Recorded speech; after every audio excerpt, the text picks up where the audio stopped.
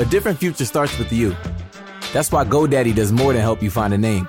You can create, sell, and get found online, so any small business could be a driving force to create change or build an empire.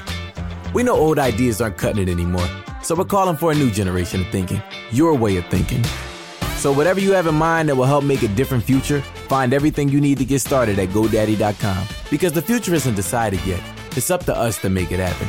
Start different at GoDaddy.com. If you've recovered from COVID-19 or unknowingly been exposed to it, you may have antibodies that could help COVID-19 patients. Donate blood and receive testing for COVID-19 antibodies.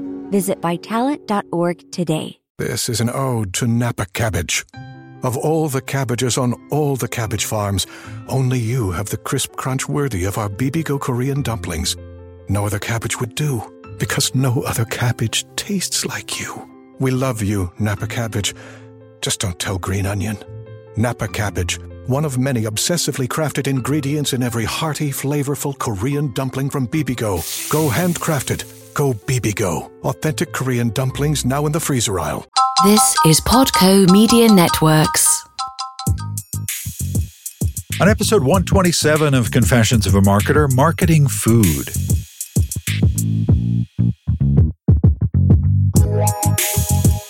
Hi, it's Mark Reed Edwards. Welcome back to Confessions of a Marketer. Happy New Year, everyone. It was a great 2019. Let's hope 2020 is even better. Well, we're off to a good start. We've got Jeff Hahn, principal of Apron, an agency focused on marketing and PR in the food business. He's here with us to chat about marketing food and his new book, Breaking Bad News, among other things. We will start that in a moment. Coming soon, Mel Edwards, global CEO of Wunderman Thompson. Joe Auer will expand on our discussion about SEO. And Jocelyn Kopak will be in to talk about building a great brand. Lots more coming up, so as we like to say, stay tuned. COVID-19 patients need your help. If you've fully recovered from COVID-19 or unknowingly been exposed to it, you may have the antibodies that could help COVID-19 patients recover. Donate blood and receive testing for COVID-19 antibodies. Visit Vitalant.org today to schedule an appointment to donate blood. That's Vitalant.org. Help save lives and schedule your appointment at Vitalant.org. You could help save lives. All right, on to Jeff Hahn. We're chatting with him because he has a new book out, Breaking Bad News. Love that title. We get to that, though, in the second part of our chat.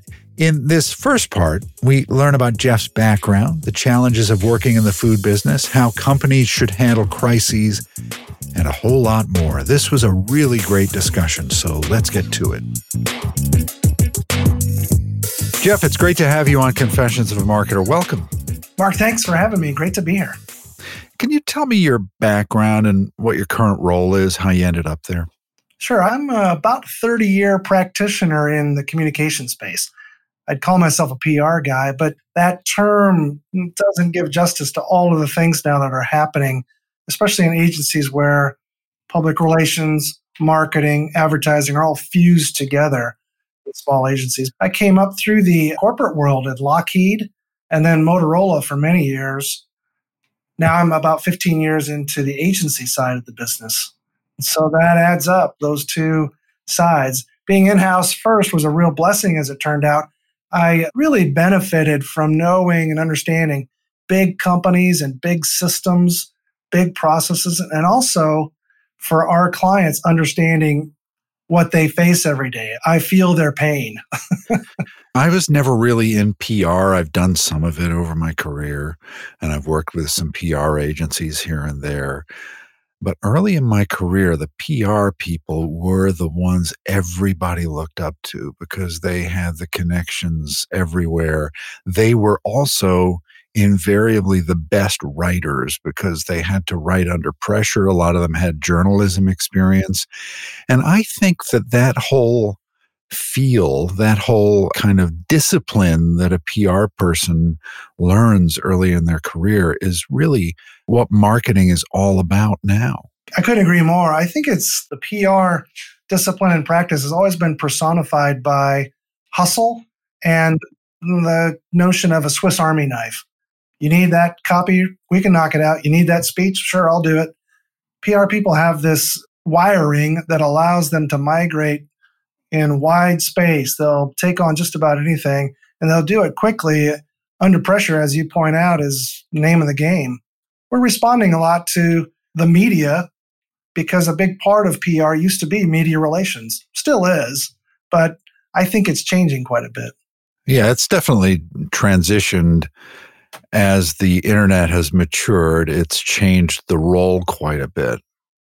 No question about it. Today, PR people have become integral to the notion of news making for a brand.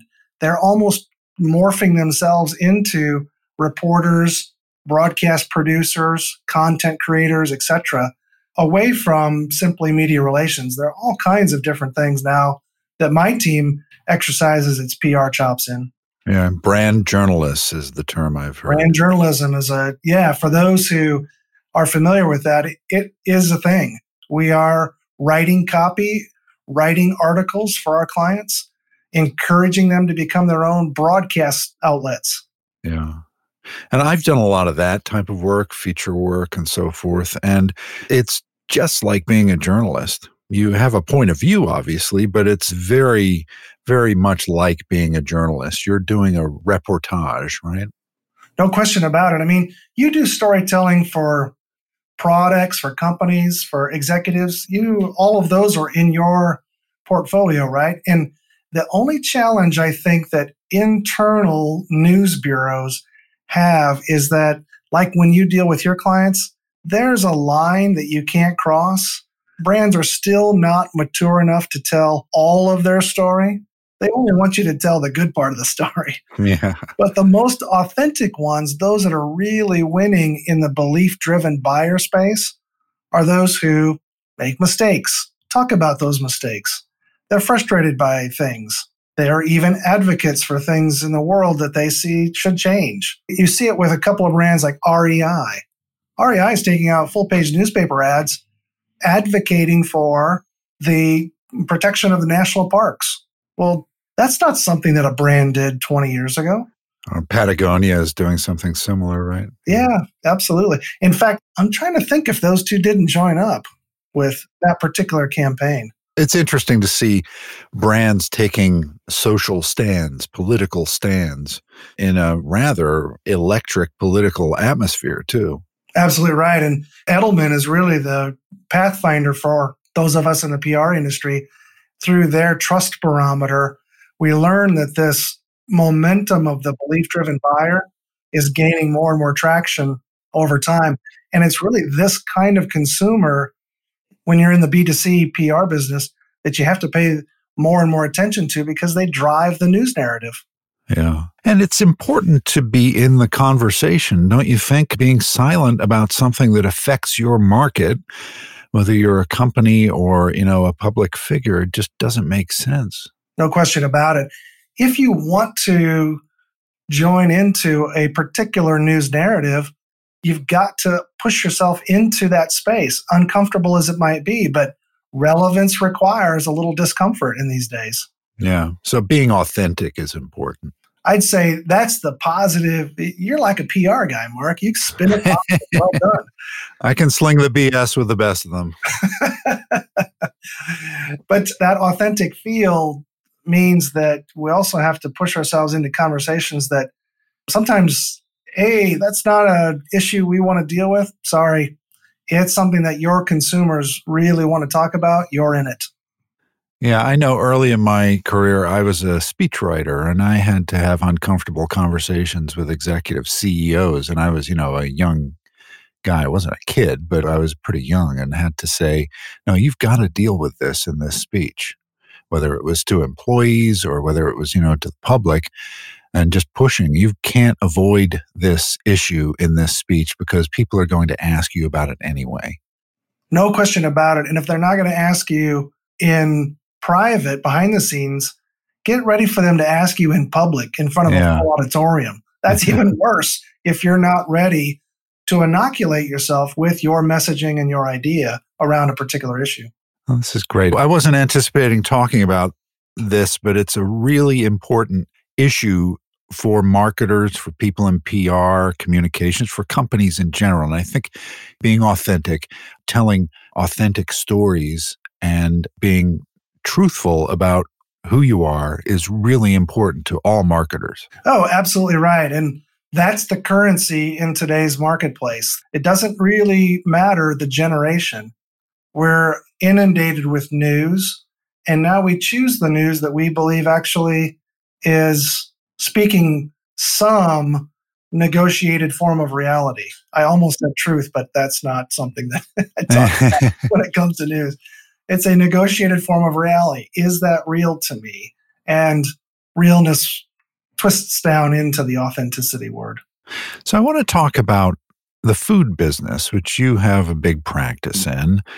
And obviously, there are some unique challenges in that line of business. How do you help companies manage the communications and media aspects of this complex business? Well, if PR itself isn't difficult enough, apply it to the food business and you double your problems. It's the most dynamic business I've ever encountered in the public relations and social media space, the communication space in general. It's also the one that's layered with the most meaning, the most texture to it. I mean, think about the whole process of eating and that the intimacy of that. You're going to put matter, whatever that matter is, into your mouth. And that combined with the meaning that we put around food as a ritual, as nourishment, and we do it multiple times a day, it's really an amazingly complicated space when it comes to the consumer's mind. Consumers allow them, because it's such a familiar ritual, 2 or 3 or more times a day, that they allow themselves to experiment with different foods. And we see all these trends in all these interesting places that pop up and then fizzle out, and then pop up again in different places and fizzle out. So it's a pretty exciting space. And what we do in our business, it's called Apron Food and Beverage Communication, is really try to help brands synthesize their work into 2 buckets. Promotion, we're really focused on that digital news making and social media work, but we're also now into paid programmatic for our brands. And that digital news making is complemented in our business by brand protection. And brand protection means rapid response to recalls, withdrawals, safety alerts, what I refer to as bad news breaks. Bad news breaks don't have much to do with the food itself typically. Actually, typically has to do with the behavior of either employees or consumers in restaurants. And those go viral pretty quickly. So if a company hits a crisis, has a problem, has a recall, something bad happens, right? What are the 3 or 4 steps you advise them to take right away? And if I've got some CEOs or CMOs in the food business listening to this, what would you whisper into their ear? Here's what you got to do. Well, 5 steps really take the entire field of view for me. And these are the 5 steps. A few of them brands get wrong all the time. It's so frustrating. But here they are.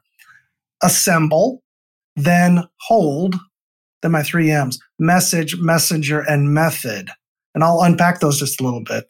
The key to successfully navigating a bad news break, no matter how quickly it's happening, and the best brands can do this in about 2 hours, that's world-class execution, are to take these 5 steps in this sequence. The step that brands get, well, maybe not wrong, but the one they fumble the most is the first one. Just getting the decision makers around a table, the assembly part. You'd be surprised the clients that we visit. And I ask them, okay, if I needed to activate everyone around the conference room, plus your food safety manager, plus your supply chain manager, how quickly would I be able to get in touch with them? Of course, they say, oh, just take a couple of minutes. And I say, no, wait, at 2 a.m. Then you understand why it's so difficult to just get that first step right. But that's the role that a rapid response team plays for a food brand. When you're able to get together and get your decision makers around the table quickly and in decision-making mode, you can execute the other 4 steps pretty fast. So there has to be a kind of a quick strike team that assembles everyone and puts the issues on the table and makes a decision. That's correct. And I call them rapid response teams.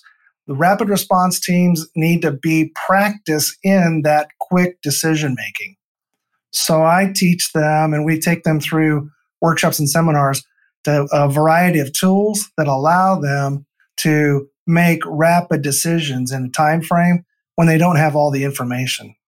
That's the hardest part of responding to brand protection issues, crisis situations, is you're operating in ambiguity. Yeah. The classic rapid response or corporate response is like 1982 when Tylenol had its issue with some kind of poison being put into the pills, cyanide. And they, without a template really, right? They responded swiftly and took responsibility for it, even though it was some guy going into a drugstore and putting cyanide in the pills. It wasn't really anything that they did. And it's resulted in all these safety caps and seals and all that ever since. But that is kind of the prototype for how to respond to an issue. Well, you're right to point out that Johnson & Johnson was operating in a space that had not really been understood before. So we're going to give them a lot of credit for what they were able to do during that time. But if they operated the way they did then, today, no, right, they'd be destroyed. I'll give you a really quick example. We forget that Tylenol didn't get pulled off of drugstore shelves until CVS and Walgreens pulled them off. J&J did not do a recall. So there are lessons to be learned now in this rapid response environment that, yes, you give Johnson & Johnson credit for helping us understand, oh gosh, this is now a new era of how we have to talk about these kinds of things, but we can't use it as a template today. Right. I mean, like a lot of things that happened nearly 40 years ago, it seemed good at the time. Good point. Well said.